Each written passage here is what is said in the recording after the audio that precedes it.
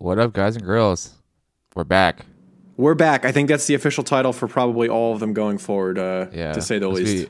This will be volume 1. Shout out to who was it that said that? Was it like Wazowski or Yeah, Wizard Waz or something. Yeah. Shout out. So congratulations, you've got the official name for the foreseeable future as we try to program these more frequently. But yeah, as always, we are sponsored by Paragon Recovery. Use the code Cronus for 15% off, or for military or first responder, hit them up for an additional discount. Hell yeah. Dude, when's the last time we did a podcast? It's been over a month, I think. I think it's been longer than a month. I think it's been like 2 months. It's not a tumor.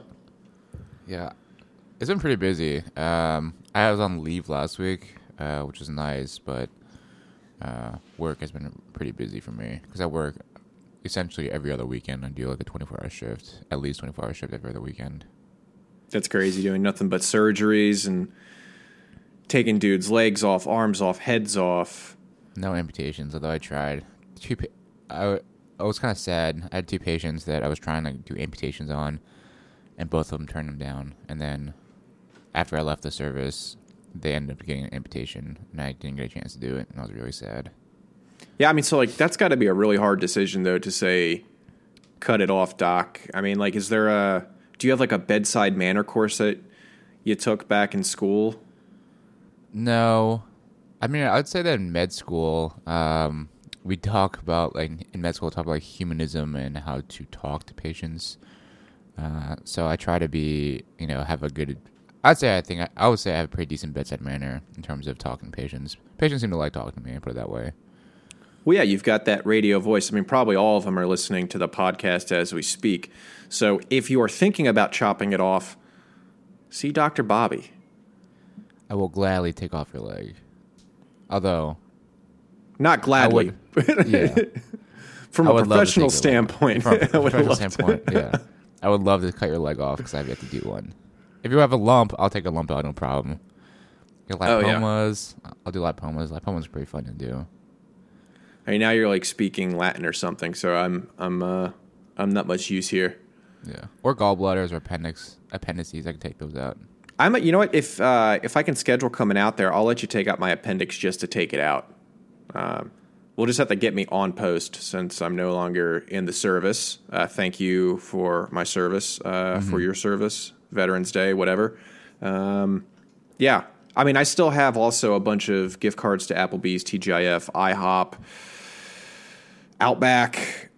Pretty much we owe you for being a veteran since I didn't cash them in on Veterans Day. I've got a couple years worth of those, so we'll eat well. I actually did not go do anything on Veterans Day. I've never done anything on Veterans Day. I usually do. In Jersey, I would do like my rotations, but then this year I was off, so I just kind of stayed at home and just chilled at home. I always felt that when I would see people out and about, like getting their Veterans Day samples, it was always like the individuals that had to tell you that they were in the military, like that defined them for so much of their life that even while being out of the service a day or 6 years, 60 years, it's like that's the only thing that they can point to. And it's one of the things that like I try to get as far away from as possible because I just don't want to be defined by the fact that I serve. It was voluntary. It was not forced upon me. I loved what I did. I loved the individuals I served with. But we've gone back to it is it I am a veteran or are you defined by your actual, traits that you have as an individual? More so. And that's so for that reason, Veterans Day, I usually try to stay away from it because it just seems like a bunch of people who are, just wanting that pat on their back. It's like that validation externally. It's like, be confident in what you did. You don't need people to like give you free pancakes as a result. But you earn your free pancakes though. You earn those pancakes.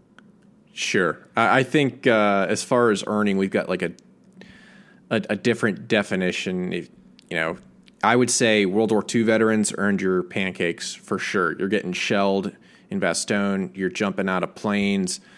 For 99% of the GWOT veterans out there, you just got a tax-free paycheck sitting on a fob, like dealing with a really hot porta shitter. So I think there are like huge degrees to veterans, and unfortunately, I feel like at least what I see, the majority of individuals that are like really claiming that status are the individuals that did not do anything while they were in, because they have to be validated outside of service for their service. It's like if you did it, if you were there, you're relatively quiet, you're very humble about your experiences. You don't have to stand on the top of a mountain shouting at it, waiting for people to come and adore you. You know, it's that quiet professional. Yeah, it's always like a almost like a contradictory, or not contradictory, but like an inverse relationship between like your military service and your approach as a veteran. Gesundheit. You know, like the guys that did the most are usually the most quiet about it. Unless you're a SEAL. Unless you're a SEAL. I mean, but for that reason, you're not quiet because it's lucrative. I mean, if I was a Navy SEAL and I was as good looking generally as they are, as you would find, I think SEALs are pretty good looking individuals, had a great flow. I had a face for some sort of like a veteran-owned TV show, or, you know, the cover or inside cover of a book. I'd absolutely be fine with being a SEAL. But for the Army, no. Like, you're ugly, you're fit, you're ugly. We don't want you on the cover of a book, a movie poster. You just do you, boo. You know, if we're going to do anything about you, we'll get much better Hollywood-looking folks to play your role. For instance, I've always talked about this. I think I talked about it before on the show. In my platoon, we always discussed who would play you. And like one of my squad leaders wanted Idris Elba. I wanted Chris Hemsworth or Dwayne "The Rock" Johnson. But I'd likely get one of the Weasley brothers from the Harry Potter series, or the guy that plays, General, not Grievous, but who's the redheaded asshole from the most recent abortion of Star Wars trilogies? The one that I haven't watched it. Yeah, he's the ginger in it. So there's only one, because Hollywood's only required to have by law one ginger per film. So if you know who I'm talking about, that's probably who I'd have such fortune to have play me. What famous Asian actors are there? I don't know any famous Asian actors. I think is it Daniel Kim from Lost and Hawaii Five-0? Yeah, he's Korean though. Well, I know, but Hollywood doesn't care. I mean, hell, they cast Emma Stone to play Captain Ing, half Swedish, half, I think, Hawaiian character in Aloha, starring Bradley Cooper. Fantastic movie. Christmas is upon us, and it's a Christmas film. Scarlett Johansson played an Asian character in whatever awful like anime adaptation she started in Ghost. Ghost in the Shell. That's actually I actually enjoyed it. That's actually pretty cool. I thought. Yeah, that is a good question though. Like what? There aren't very many. I mean, like you got old school like the Jet Lis, Jackie Chan, Bruce Lee. Modern day, you have like Steven Yeun from Walking Dead and Daniel Day Kim from Lost. There's some. I think Marco Polo highlighted a bunch of really good, strong Asian actors and actresses on that Netflix show. And then, who's the lead guy in Crazy Rich Asians? I actually don't know his name, but he's good looking though. I mean, I'd be fine with him playing me too. He's like half Asian though. He's not like full Asian. Listen, I'm pretty easy when it comes to who can play me. I mean, just incredibly good looking. Race is generic not a white dude. Generic ginger. Well, except for the nose. I will not be played by anyone that has like a tiny, petite little nose. Like it has to be protruding from the face at least 8 inches. Yeah, I got no Asian actors. Maybe at least in America. I'm sure in China there's probably good looking dudes that could play me. Maybe I've been watching Narcos again for like the 16th time. I just love that series so much. But who's the guy that plays the Mandalorian? Pascal? Yeah, Pedro Pascal. Yeah, he could play me. He's got a great mustache. I would have had a great mustache if I could have grown one in regiment. I mean, the sky's the limit is what I'm saying. If you're listening to this and you know what I look like, every single one of these actors has some sort of quality that matches 100% to me. Whether it's being good looking, huge and buff, extremely attractive, ripped as all get out, or a large nose. You take your pick. Speaking of TV shows, I have been watching some decent shows since I've been on leave. I finished Cobra Kai, which I really liked. Have you seen Cobra Kai? I started watching season 1. I started again on season 2. I don't know. It seems a little like teenagey. Yeah, it's very teenagey, but it's kind of nostalgic for me. Did you watch like High School Zombies on Disney Channel afterwards? No.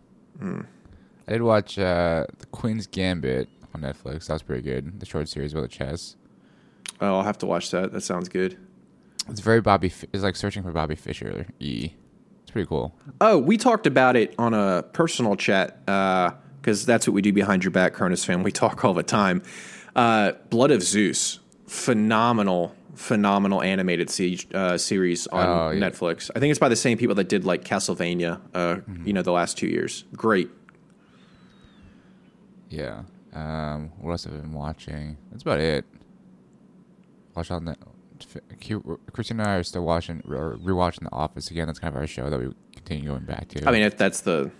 Why would you watch anything else when The Office is there? I mean, like.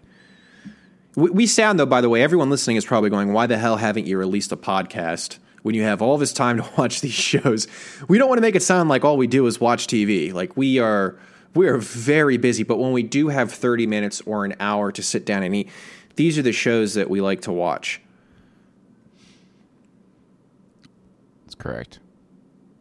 Our timing was off there. We've not done this in enough time to know the banter back and forth. It's been a while. Our romantic dialogue. Oh, I know what we can talk about. How about these cool crewneck sweatshirts, which you can now get on the Cronus Fit store under swag. Limited stock for now until we are able to move some inventory out of my office. / garage, which we'll have to figure out how to do as a write-off for your tax purposes.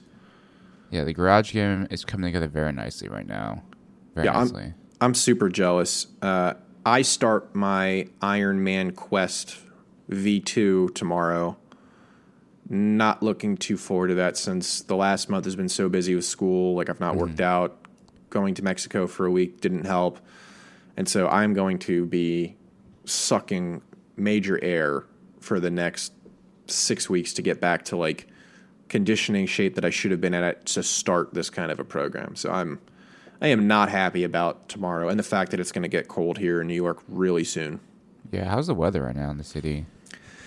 I mean, it's been really good. I love the cold, minus the wind. If you've been in New York City, you know that between the avenues you get these tunnels of just awful air that gets mixed with some trash, with some leaves, with some lightweight individuals wearing Canada Goose jackets. I mean, all getting thrown in your face. So that's the only bad part of the city, and the fact that it clears out in Central Park when it does get cold, which is probably the nicest thing. But I'm not riding my bike outside any longer because that's just fucking dumb. I've got it hooked up here, and then I've got a screen here for Zwift, so I will be on there. I'll come up with like a really cool screen name so if people want to do like group rides with me or something, and absolutely put me in the woodshed. Like, I will be free to share that with you because I'll get my ass handed for a while. Yeah, the weather's going to get kind of shitty out here. Winter is here in Washington. It is cold, overcast, and dark. I love that, though. Like, that's my kind of weather. I don't burn. I generally get to wear a lot of clothing. A hat, which usually makes the face look more proportional. I love winter. Like, winter, dark, dreary days, my favorite, Gross. Bar none. I do not enjoy that. Just because, like, out here, the sun doesn't rise until, like, 7, 8 o'clock in the morning, and it sets at, like, 3 or 4 p.m. So, like, I really don't see the sun, really. That's awesome. I think you've got a great setup there. I would switch spots with you. I think one of the things I'm looking forward to in the next year and a half is, finding a job, but I'm essentially keeping as many options open because I'd like to move outside of New York City to practice law. And so, like, I'll be looking at, like, Salt Lake City, Seattle, Boston, Washington, D.C., and then New York City just because it's the largest market. Do you have to take the bar if you go to a different, for each state, if you want to like practice law, you have to do the bar in each state, right? Yeah, and I think there's like a common bar, and then you take the test, and then different states have different requirements. But there's also, I think, individual states, will have their own standards because the NYCPLR here in New York governs state courts, and it varies slightly from the federal law, and so you have to know that if you're going to practice. Mm-hmm. So I have to figure out where I'm going, and then that'll dictate what bar I take. And where I get admitted, and then how I study, when I study, that kind of stuff. So that's kind of a pain in the ass. And if you like move to different states to practice law, can you just like move, get the pass the bar in the state, move to a different state, but practice law in the other state still? I think that's the worst part. Is like I've got friends that could rattle this stuff off the top of their head, and I'm like, I know I'm in law school right now. Like that seems like way far down the road. In general, I think if you want to practice in Massachusetts and I'm living here in New York, if I take the bar and I have like a score, let's say on hand, I think they can look at that score and be like, okay, this meets our requirements. But I still think I have to do something in Massachusetts to practice under Massachusetts's. I don't know what the correct word is there. Masses laws. So we'll see. I mean, it's exciting though, but it's a little bit far away to start planning when, I really want to figure out what kind of law I'm going to practice first. That's the next big question. Yeah. I think it's kind of interesting how law kind of parallels medicine in terms of, you go to the school and then you like kind of specialize and then you get certified and then you can like get further specialized in some kind of law. I didn't really appreciate how much of how specialized the profession of law is until I kind of learned more about it through you. Yeah, that's one of the reasons I wanted to go to law school. I feel like everyone that comes out that's a junior officer goes and gets an MBA.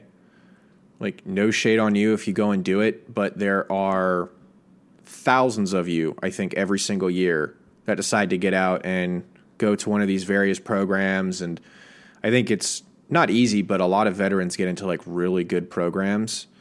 And so you'll be there and you might be one of 15, one of 20 in your class. Law school is much smaller. And so the networking is a little bit more, I would say, personable than in an MBA program because you're just whatever, you're here, you're getting the same degree. But in law, because there's such, special areas of practice, you can really develop like a closer network and really lean on each other to kind of steer where you're going to practice. And that's one of the reasons I really wanted to go into law, was so that it wasn't just like okay, I got an MBA, now what? Like every veteran that's getting out now that's a junior officer is doing the exact same thing. Mm-hmm. It's not really distinguishable. Same with med school, except that's even smaller, I'd say. Yeah, I feel like not a lot. So like a ton of people get out and get an MBA. I would say the next group would probably be getting out to get a law degree. And then it goes like individuals like getting like a PT degree. And then it's like your docs. So like I think the 4 levels, like you are clearly the most like narrowly defined category of individuals who left to get a degree. And even though you're still back in, just that course is so hard to come by and identify people. Like I didn't know anyone that got out to go to med school before I knew you. Yeah, I'm trying to think. I know a couple people. It's actually kind of weird. A lot of my classmates at West Point that did pre-med with me are now in med school that like have left military, like are not doing it through the military, which is kind of interesting because I would not want to be saddled with that debt. Oh no, I wouldn't have. Like Fordham's got an incredible yellow room program, but if I'd had to come up with like the other half of the tuition, I wouldn't have gone here. Like there are plenty of law schools that you can get a law degree from, and to come out without any debt, I think is huge, or like very minimal debt, because it's just really tough to swallow how people go to school with no real financial services and are paying $65K a year just for tuition, not including the thousands for books and materials, your rent. Like I think it's easy to come out of law school with like $500,000 in debt. Oh yeah, for med school too, especially because a lot of my med student classmates, they did undergrad, got like a graduate degree, and then went to med school. So you're talking about like easily $500,000 in debt, which is nuts. Like by the time we're 26, absolutely nuts that's how much a degree is worth. And I think it goes towards why the price of these schools have skyrocketed in the last 20 years, because I don't think it's any longer this, the challenge to get an undergraduate degree. I think the expectation is everyone has an undergrad degree now. And so people get bullshit undergrad degrees, but then the expectation is you have to go get an MBA to distinguish yourself. Mm-hmm. Like the arms race. Yeah, it's so stupid. We need to go back to having like vocational training programs. There are vocational institutes out there. Like, I'm not saying that I'm creating, something brand new here, but like people don't need to go to undergrad to get a degree in. It's all like most of it's liberal arts stuff, and like I get we need like our artists in society. If you're a real artist, you don't need to go to school to learn how to art. Like, you should be artistic. Like that should be something inherent in you that you can just look at a blank canvas or whatever is your blank canvas and create. You shouldn't have to be taught to art. If you're having to be taught how to art, then you are not an artist. I don't think that's true. I would love to hear your counter there, counselor. You learn different techniques in art school to art. Yeah, but if you're going to learn to art, I feel like you could learn those techniques on your own or doing an apprenticeship with an established artist rather than go and get taught art by some random individual. Yeah, probably. I don't know shit about art. I don't know shit about fuck. But that's at least better than a degree in something like gender studies. 100%. Like 100%. I do not get some of those degrees people go and spend 4 years pursuing when I don't know how the subject is being pushed in the future. Like, I know what the general arguments are because it's brought up quite frequently in school. And like, I practice using correct pronouns now. Like, it's taken a year and a half and I'm consistently using like they and their in writing. What? Yeah, it's like that's pretty much like almost like an industry practice, unless you can positively identify an individual. But if I'm using a generic term, instead of saying he or she, I'm just going to say they. What? Yeah, that's how you need to learn how to write now, because you don't know who's going to be reading your work. And, I think it's like a very small price. It's not the right word, but it's a small price to pay to treat some individuals with the respect that, they quite frankly deserve, whether or not you agree with, the actual language. It's not being forced upon you. Like, it's a choice. I'm just going to go with it. Yeah. Now that you mention it, now that I think about it, for all my, notes, medical notes, I always use like third person as like, I just prefer them as the patient versus like he or she. Right. Same thing, I guess. I didn't even think about that. Yeah, I think it's just one of those things. It's very small, and it doesn't take a lot of mental strain to get into a habit of writing it. Mm-hmm. But if I'm writing something about Justice Scalia, I'm going to use he, him, his pronouns because it's Justice Antonin Scalia, like, identified as a male. I know that. Ruth Bader Ginsburg, she, her. Is there another one? I'm blanking. She, her. Herms. Her. She's. She. Shem. Guys, I am really good at what I do. I just want you to know that.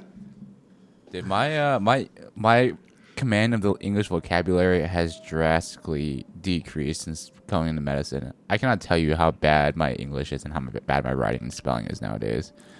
If we didn't have spell check in our EMR, all my shit would be spelled incorrectly. Oh, well, that's probably a reason why when you see doctors that have been practicing for like 20 years, you have to ask the head nurse, what does this note say? I have no idea what the doctor just wrote. Oh, we don't even handwrite notes. We it's all like digital. But I do have it's great. I have a dictation thing, so I don't even have to type anymore. I just speak into this microphone and it dictates for me. It's fucking dope. It's just fucking wait dope. though. We're gonna get to the point like in Old Man's War where you think something and it gets generated. Like you're not even gonna have to open your mouth. We're gonna lose the ability to speak. It's like Elon Musk and Neuralink. I keep telling Christina I can't wait for it because a lot of the time with Christina and I's relationship, a lot of the time I feel like I cannot verbalize what I want to say. And if I could just think, just convey my thoughts to her, it would just alleviate so many issues. Yeah, I'm still hesitant of that because if you've seen, was it South Park where Cartman and Alec Baldwin are the only two people that have that new type of Twitter where everything that they think is automatically vocalized through like these two speakers on the top of their head. I can't think of now what the actual title of the episode was, but that was the same thing. Like I'm worried I'm going to be thinking something like as you do, and then someone else is going to hear it or Meg's going to pick up on it. I'm just going to be like, oh, I'm so embarrassed. Like I'm going to have to go like blank slate. I'm sure that Elon Musk will figure out a way that you can content blocker. Yeah, can separate your thoughts from being projected versus internalized. But yeah, it's great. I love having the power mic. It's like I literally don't know how to type anymore. When I just speak into a mic, and then it just records it for me and translates it for me. My writing has gotten significantly better from school just because I'm writing all day, all night. Or not so much all night anymore, but like all day. You should invest in a Dragon power mic. I think like that would save you so much time. What's a Dragon power mic? It's a dictation mic that you can buy. It's just the brand. It's called Dragon. But they offer like an app that you can actually do it to your phone. Use your phone as a microphone, and you speak into your phone, and it like projects to your computer, and it'll dictate it for you. I think that would be cool to an extent, but there's some things in writing that we do that like it would feel awkward to do it in speaking. Yeah. So like putting an adverb before the verb, like whenever we talk, people usually just put it after and it's just commonly understood. Whereas in writing, like you want to put the adverb before the verb, even though it creates like a weird like structure to the sentence. And then I have to throw so many citations into what I'm writing on such a regular basis. It'd be really hard to have to constantly quote cases and like spell it out for the Dragon mic. I don't know, man. If you could, I was hesitant to start using it, but there's a way you could try it out. I think it would probably benefit you a lot, depending on how much you write. Oh yeah, I think that'd be really cool. I'm afraid of my job, and just like you should be, getting taken over by computers because eventually, and they've already started doing this as of like 3 years ago. They've got programs that they're developing for artificial intelligence where they can take all of the cases that deal with like a particular issue that someone brings to an attorney. And this system can like synthesize all of the issues, come up with, the primary claim that party might have, as well as all the defenses that your opponent counsel might develop, and then statistically be able to figure out exactly what the right outcome is or what you should do to generate the outcome you want or what you need and what gaps need to be filled. It's like they could probably do that in like a split second now, where that would take, sometimes months or years for an actual case, developing all of, whatever issues you're going to raise.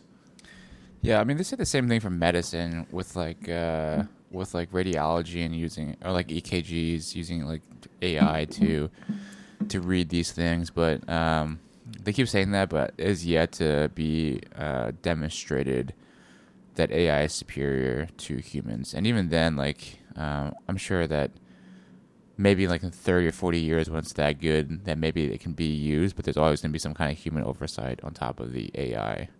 Yeah.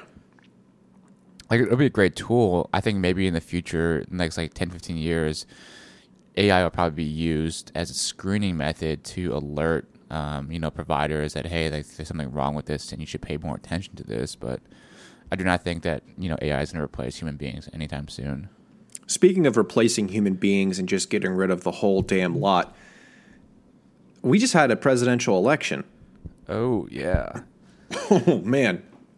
It's still ongoing, depending on what side of the aisle you fall under and how deep down in the well of conspiracy theories that you go. But holy shit, I am so floored by what's going on in the country, and the real separation, it seems, of people down the middle to like what the extremes are. Although I don't think Americans in general are so extreme in their political ideologies. I think it's, if you're going to talk about the Democrats, you're going to pick the furthest leaning left. If you're going to talk about the Republicans, you're going to pick the furthest on the right. So it's like AOC versus Mitch McConnell. And it's like AOC is a nobody in Congress, but she's world famous now because the president constantly just tweets about her. And then Mitch McConnell is just like, I don't know how we're going to talk shit about Biden when Mitch McConnell is one of the richest individuals in all of Congress and has been there for decades. Like, long enough to probably be there when Brown versus Board of Education got decided. Like, I'm speaking in hyperbole, but he has been there forever. Yeah, I don't know. I'm kind of glad for the psyche of the country that Biden won, because I don't know what the country would be like if another 4 years of Trump. And take this how you will. I don't know. I'm sure a lot of our listeners are Trump supporters or whatever. It doesn't really matter. Try to stay apolitical. But you have to admit that, Trump made a lot of his, social capital and appealed to his followers primarily through divisive means rather than unifying means. I would completely agree with that sentiment. And I understand why individuals wanted to vote for Trump. What I don't understand is what the left is now doing. Like, if you were a Trump supporter, we need to figure out who you are. We need to get your name. You need to be blackballed from society for the rest of your life. That kind of McCarthyism shit is not positive. It's not beneficial. All you're doing is putting a target on yourself and inciting the extremes of a Republican Party, for instance. And I've talked to some of my friends that are staunch Republicans, and they said they weren't voting for Trump because of his personality, but because what he's done for the Republican Party, which has been huge.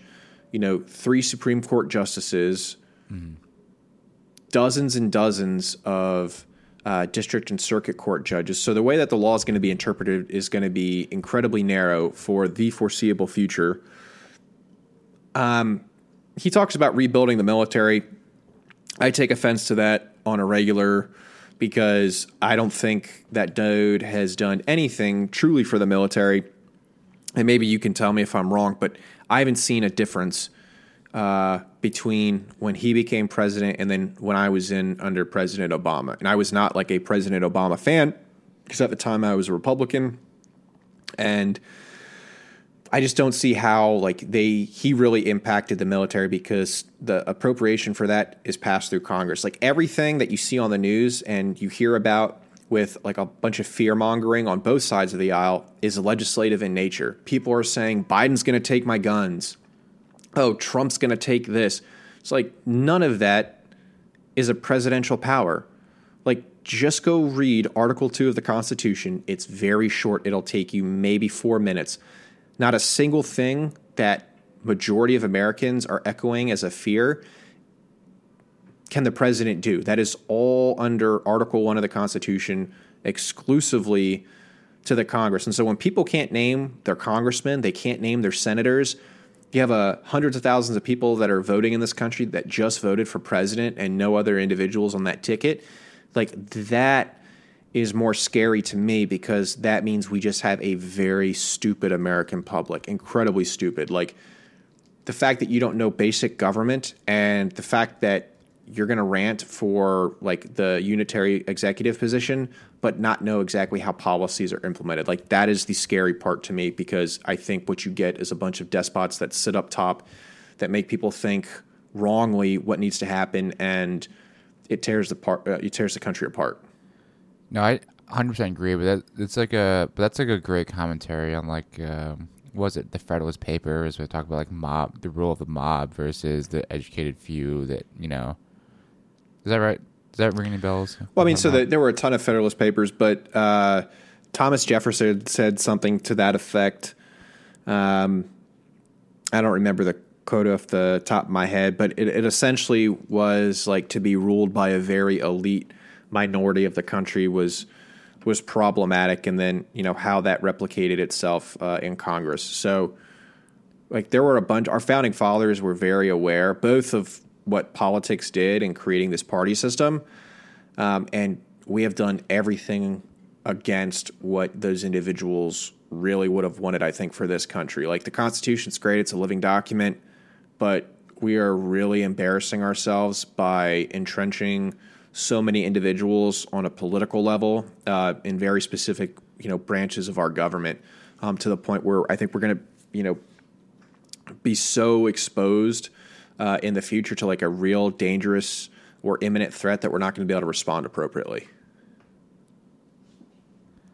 Yeah, I would definitely echo that sentiment about the vast majority of people do not understand how the country works. Yeah, because most people, but that's how I guess the news and political sources make their income and generate clicks, is through these very, wide fear-mongering, broad sweeping generalizations that, prey upon people's inherent lack of understanding of how things actually do work. And I've said it a million times, and I'll say it a million times more, like social media.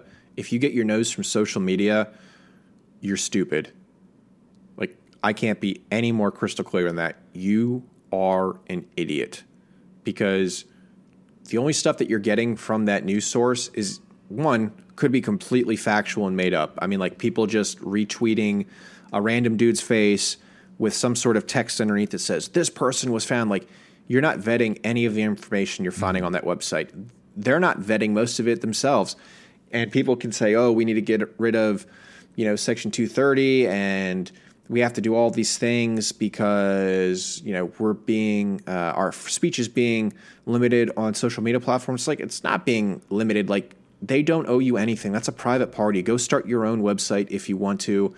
But as soon as we start talking about, like, what's a publisher, what's a distributor, like, you're getting into very dangerous waters, because eventually what's going to happen is, if we remove this protection for, like, a Facebook, all they're going to make you do is sign a document that essentially indemnifies them, where if you post something on the website that is, slanderous or libel, and you get sued for it, Facebook's going to be like, no, man, that's on you. You signed this contract. Like, that's on you as the owner of this content, rather than like them taking the brunt of the force. I mean, like, I think it's so incredibly dangerous, but social media, by far the worst. And I'll tell you what, my law school peers are some of the worst perpetrators of this I've ever seen. I've sent you screenshots.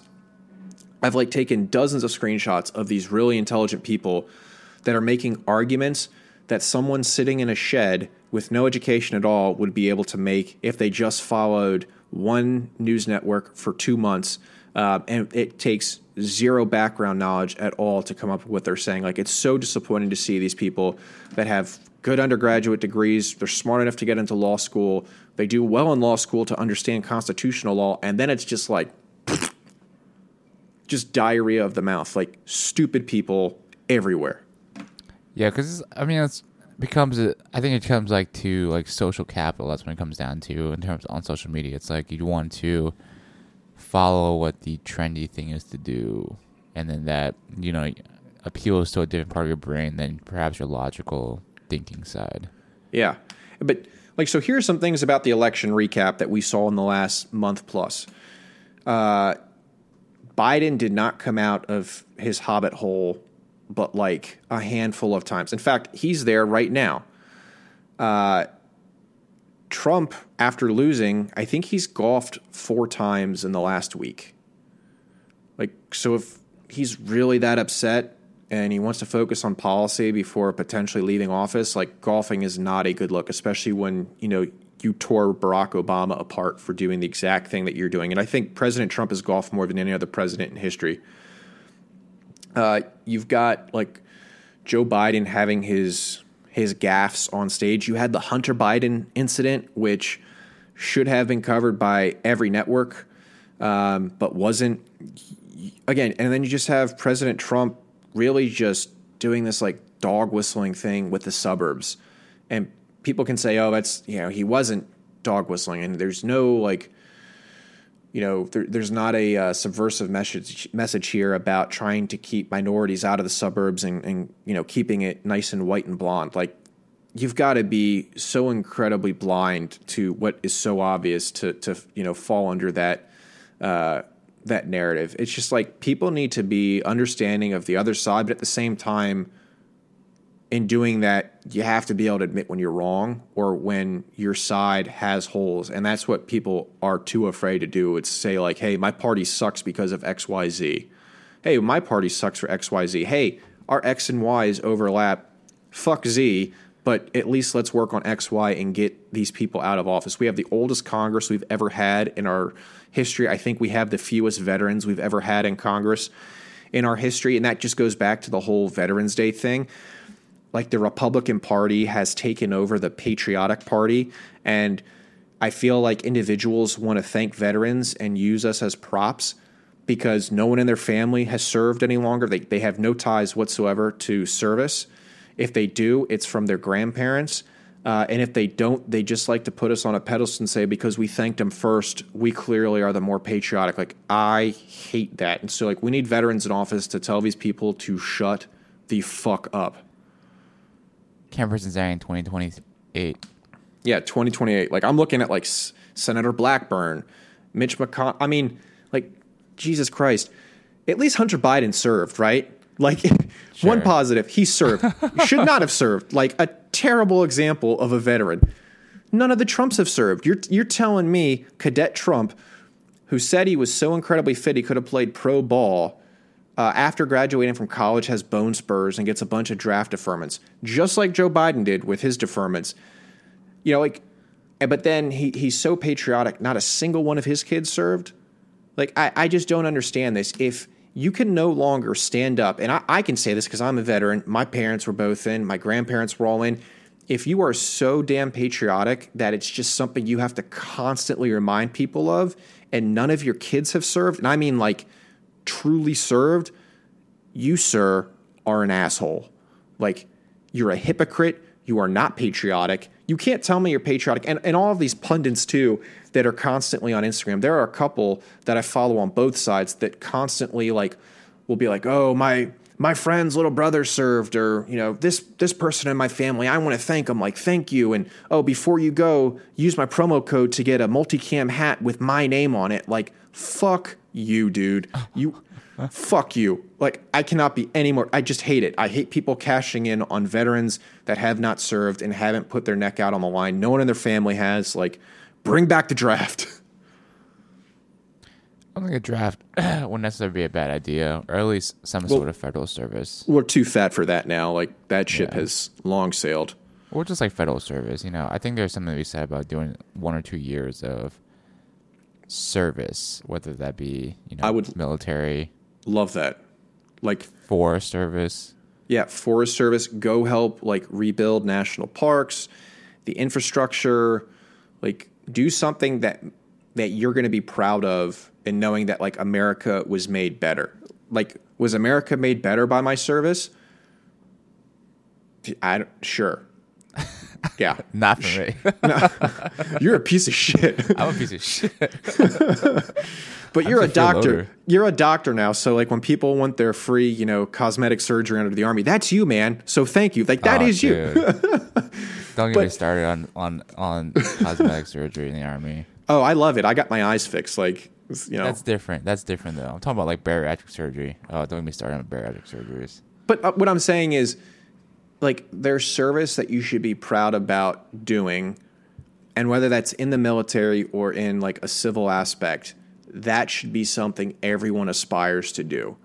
But because the only service we have right now is just such a small percentage of our population, it's like the human capital is just like maximized by every single time you get up there and you say it. Same with the police force. Like everyone, the Republicans love thanking the police because of the incidents that happened this summer, and because we really politicized a movement where, you know, having a comprehensive racial conversation was just so out there that, you know, people couldn't come across the aisle and talk it and have a, you know, a smart conversation. It instantly became, oh, I don't want to talk about it because I'm Republican, and if I support the cops, then I'm clearly, you know, against the Black Lives Matter movement. Or if it's I'm for the Black Lives Matter movement, I can't be for cops. Like there was no middle ground. But that's the reason now that we have this politicization of service that has to do with like wearing a uniform. I cannot stand it. I think it's just so disingenuous of a lot of these politicians. Like, shame on them. But it's just politics too, you know. Oh, The nature of politics. Yeah, and then we look at like the military-industrial complex. Why are we still in Afghanistan? President Trump said he was going to get us out of that country. There's very few units that are going on offensive operations right now. There were very few units that were going on offensive operations 4 years ago. So why are we still sending tens of thousands of people annually over there, spending hundreds of millions of dollars on contractors that are doing jobs that soldiers could do? And again, just creating generations of individuals that are going to want to push our shit in the future because we destroyed their crops, because we killed their uncle, because we accidentally bombed the wrong building. Like, that's just future conflict we would avoid if we just tucked our tail between our legs. We killed Osama bin Laden. For the most part, Al-Qaeda was taken out. But we were in Afghanistan so long that the Afghanis couldn't get their shit together that now the Taliban is coming back as a political organization. Like, the irony of that. Like, what a tragic waste. Like, what kind of mismanagement? And it's all because congressmen wanted to be able to say, I was part of this appropriations committee. This part of the F-35 was made in my state. But I didn't have anyone that ever served to even fly in the fucking plane. Like, that's just like what I'm rambling now. But that's like my true dislike of politics and not having enough veterans to say, get us out of these countries. I will say that like 30% of my retirement portfolio is defense stock. I'm just gambling on the Masters. Uh-huh. I picked Justin Johnson to win, and then like I've never bet on a single thing in my life, like actually put money down, and I was like, I feel like Dustin Johnson's gonna win, and then sure enough, he won by 5 strokes, and I was just like, well, I got one right. Like I was guaranteed to probably get one at some point. Like even a blind squirrel finds a nut twice a day, but like I don't know. Stocks scare me. I'm a very passive investor, but I will say that defense stock, I started investing in defense stock back when I first got in the military. When the getting was good. Done very well since then. Well, of course it has. I mean, and like I just watched the episode in Narcos season 3 where the senators come down and they're going after the Cali cartel.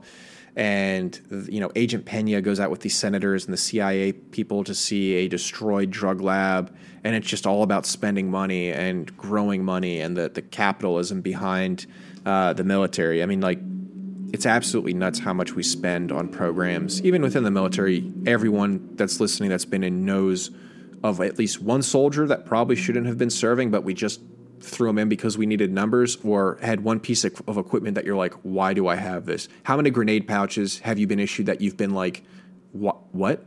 Why do I need this? Fraud, waste, and abuse, I'm coming for you. Yeah.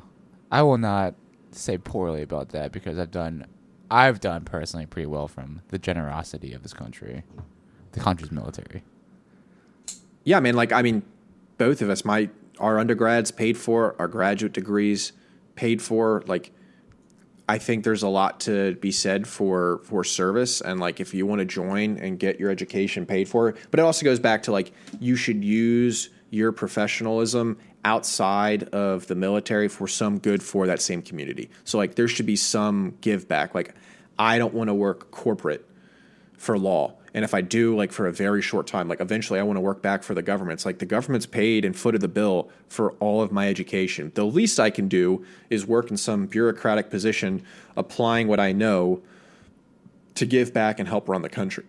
So I just think it goes back to like, are you like a really selfless individual that wants to serve? Cool. Join the military.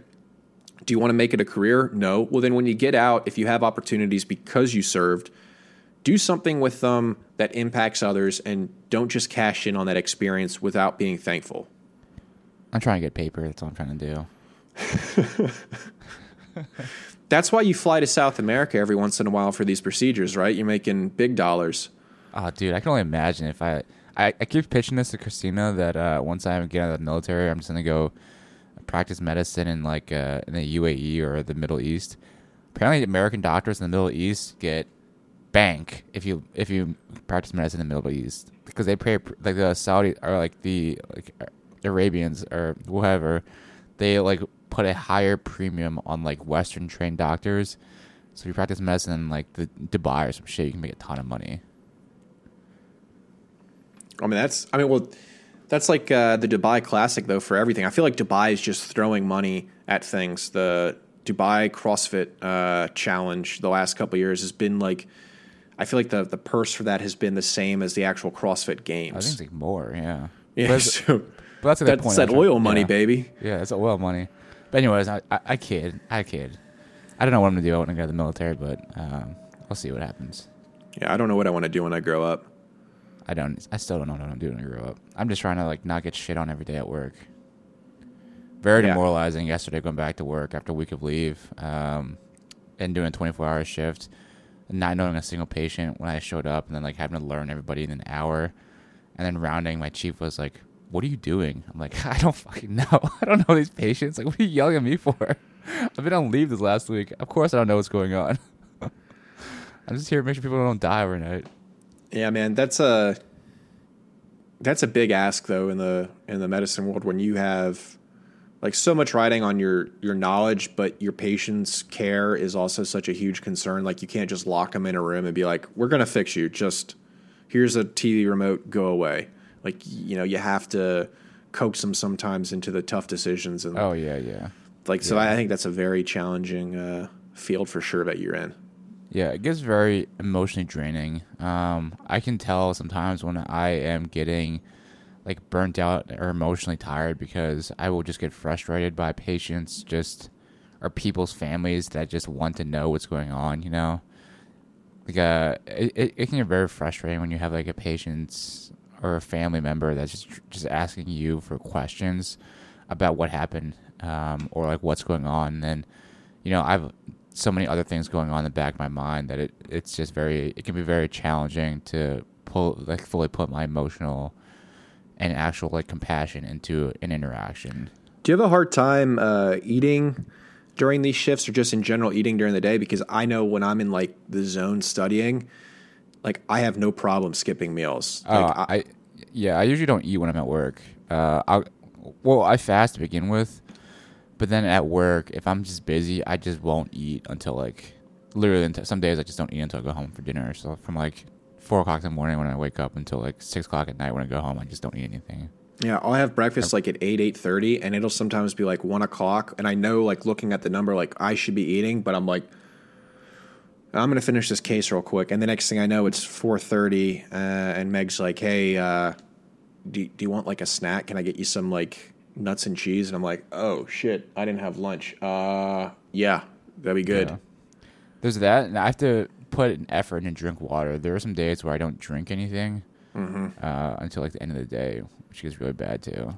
Dude, that's one part of like having a tracker that I think is so important. Like starting tomorrow between this fucking dumb Ironman train up again, which I convinced somebody to sign up for me. My boy John down at Bragg is going to do this too. So like prepare for the suck train, friend. Like I need to be on top of my diet. Like I need like 4 to 5 good meals a day. I need to be drinking like a shit ton of water. Because what happened last time when I did this is I tried to do like a high fat diet, and I got down to like 205, which is the lightest I've been since college, not counting like Ranger School. And like it was like noticeable. Like my posture was a little bit different. Like I need to be able to maintain like a 215 probably like weight to physically be able to do this, because I'd finish runs too and I'd be like, I'd smell like ammonia. Like it's Ew. Like that. yeah, it's bad. Like I was not hydrating, and I was not getting enough electrolytes during and post runs. So like I've got to really like hunker down on my diet plan. Which, if you're looking for a nutritionist, ChronosFit now has. We do have personalized nutrition. That's correct. I forgot to mention that before. Yeah, it's actually Christina's cousin who has gotten into the nutrition field. I think got certified to be a nutrition coach. I think he's working on some other stuff to go to school to become an RD or RD to become a dietitian. I think it's awesome. That's one of those fields that like I did not know existed. Like you could major in. I did not know that was a thing, and I feel like that has such a like that's the degree if you go to college and you get that's awesome. Because that's something that you can impact others with, especially with how fat America's getting.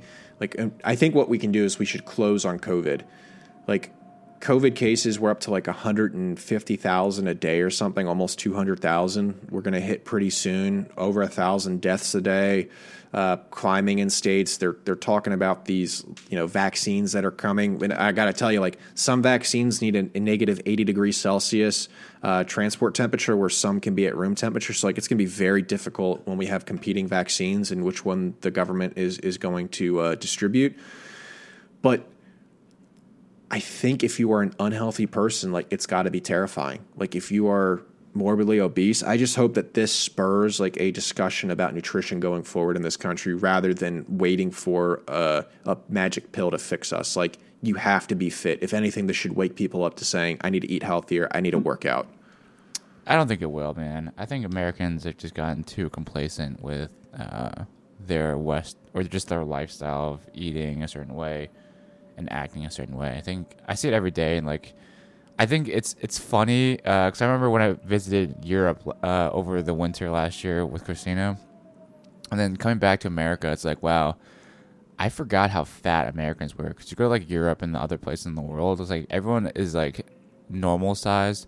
Yeah, because everybody's so big in America, so fat in America. Like you're just accustomed to seeing people that look a certain way, and that just becomes the norm. And it's like, I don't know. I think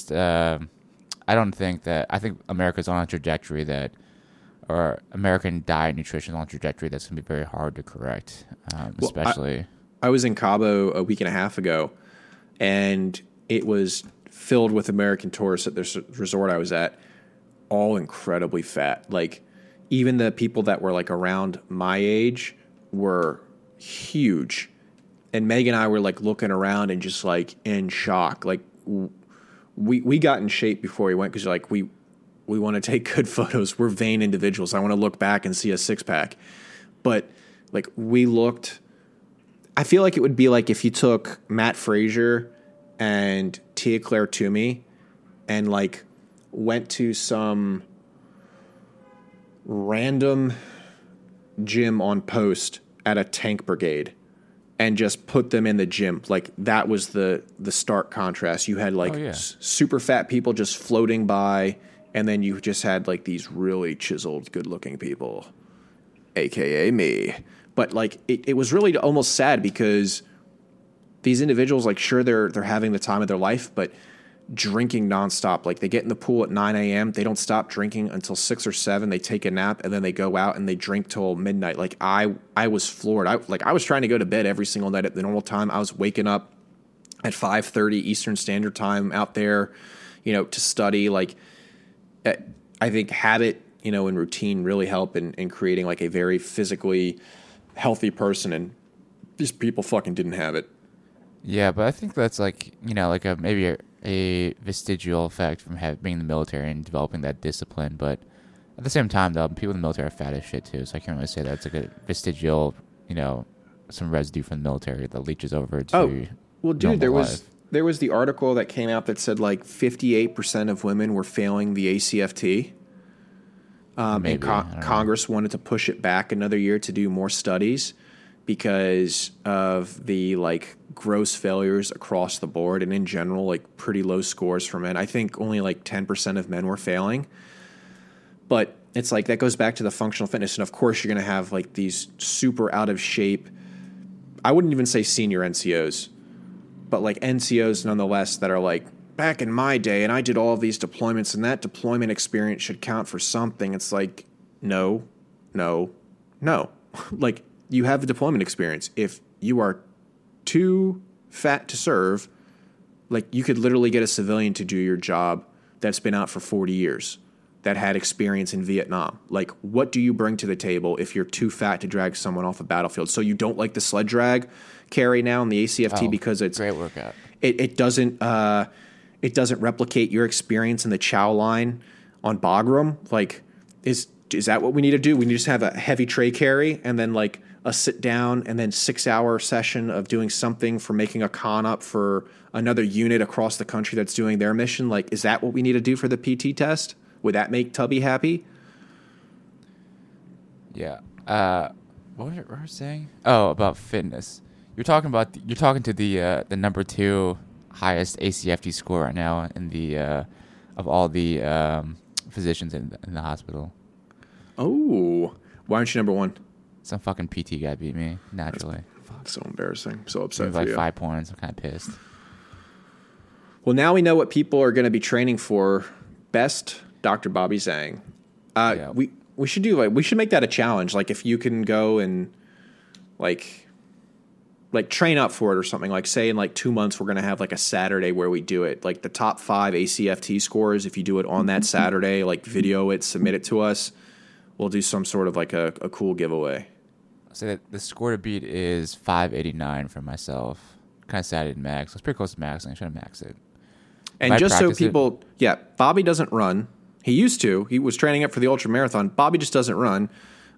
He does a lot of like, obviously, our functional fitness training, but he still kicked the shit out of that workout doing it's basic functional fitness. So if you've been doing like CrossFit or CrossFit, you're gonna crush this test. Yeah, it is like a basic, very basic functional fitness workout. Like, that's why I keep telling people, like people that always ask us like how to do well in the ACFT is like, if you do our programming, you will naturally do well in the ACFT. Like, naturally, without even training for the ACFT, you will knock it out of the park. Yeah. Like, I've done zero training. I literally did not do a single, I didn't even know how to do some of the events until the day before. And like, just show up and if you're physically fit, you're physically fit. And the ACFT rewards people who are functionally fit across, multiple domains that are strong, like aerobically fit, etc. Like the stuff that we preach from CrossFit and functional fitness. If you can do our workouts, you will crush the ACFT. Like, not even a joke. And for the people that dislike the test, I just ask you, like, what is the Ranger Regiment wrong? Like, the RPFT is not like the Ranger test. Like, that is here's the bare minimum that we do because it's historical, and they do it at Ranger School, so we're going to get our Rangers ready for it when they're 19 or 20 years old. But the real test is the RPAT. Like, that's the kick to the nuts. Like, this is a difficult standard. And so they took the hardest tests and they made like a JV freshman version of it. So if you're complaining about that, then don't ever say like you could be the Ranger or that you could be the SF dude, because what they're doing on a constant basis is like well above what the minimums are for the Army for you.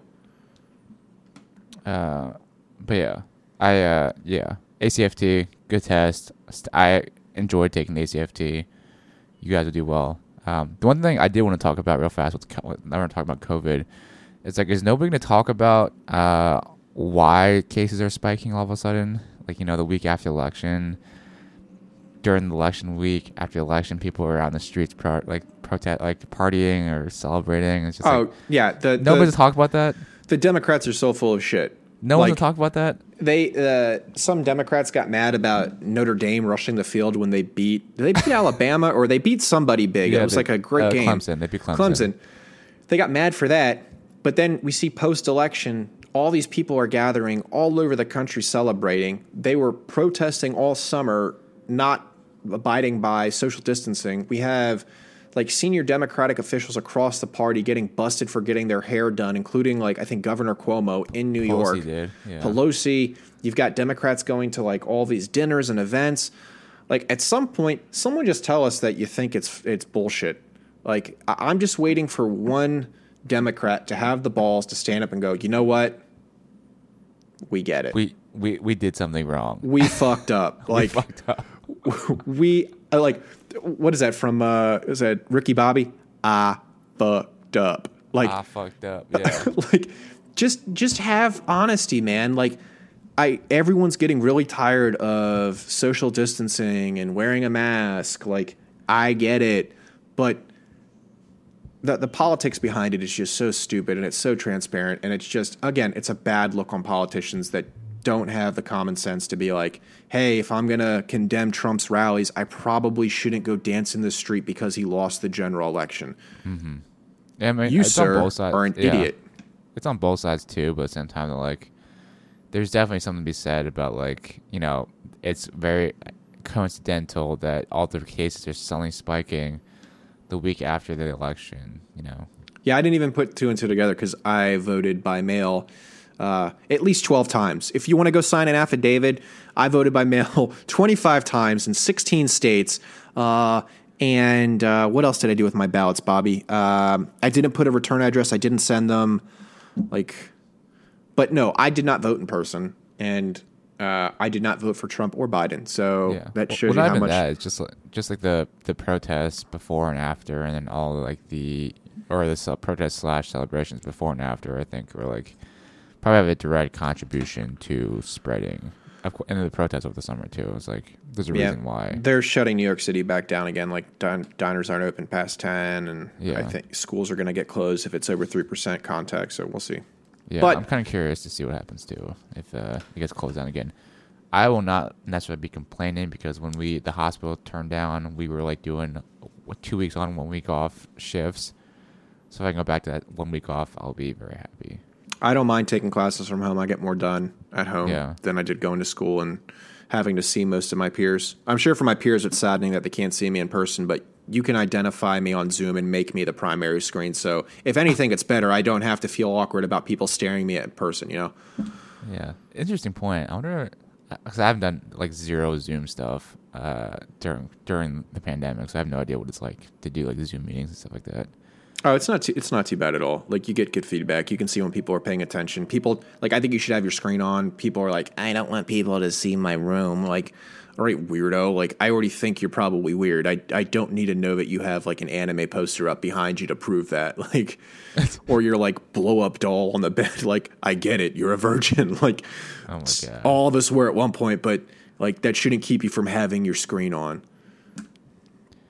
I thought we did have a Zoom meeting to do a lecture on military finance last week. I called in, wrote my name on the comment my name, and just left because I was like, I'm not listening to shit.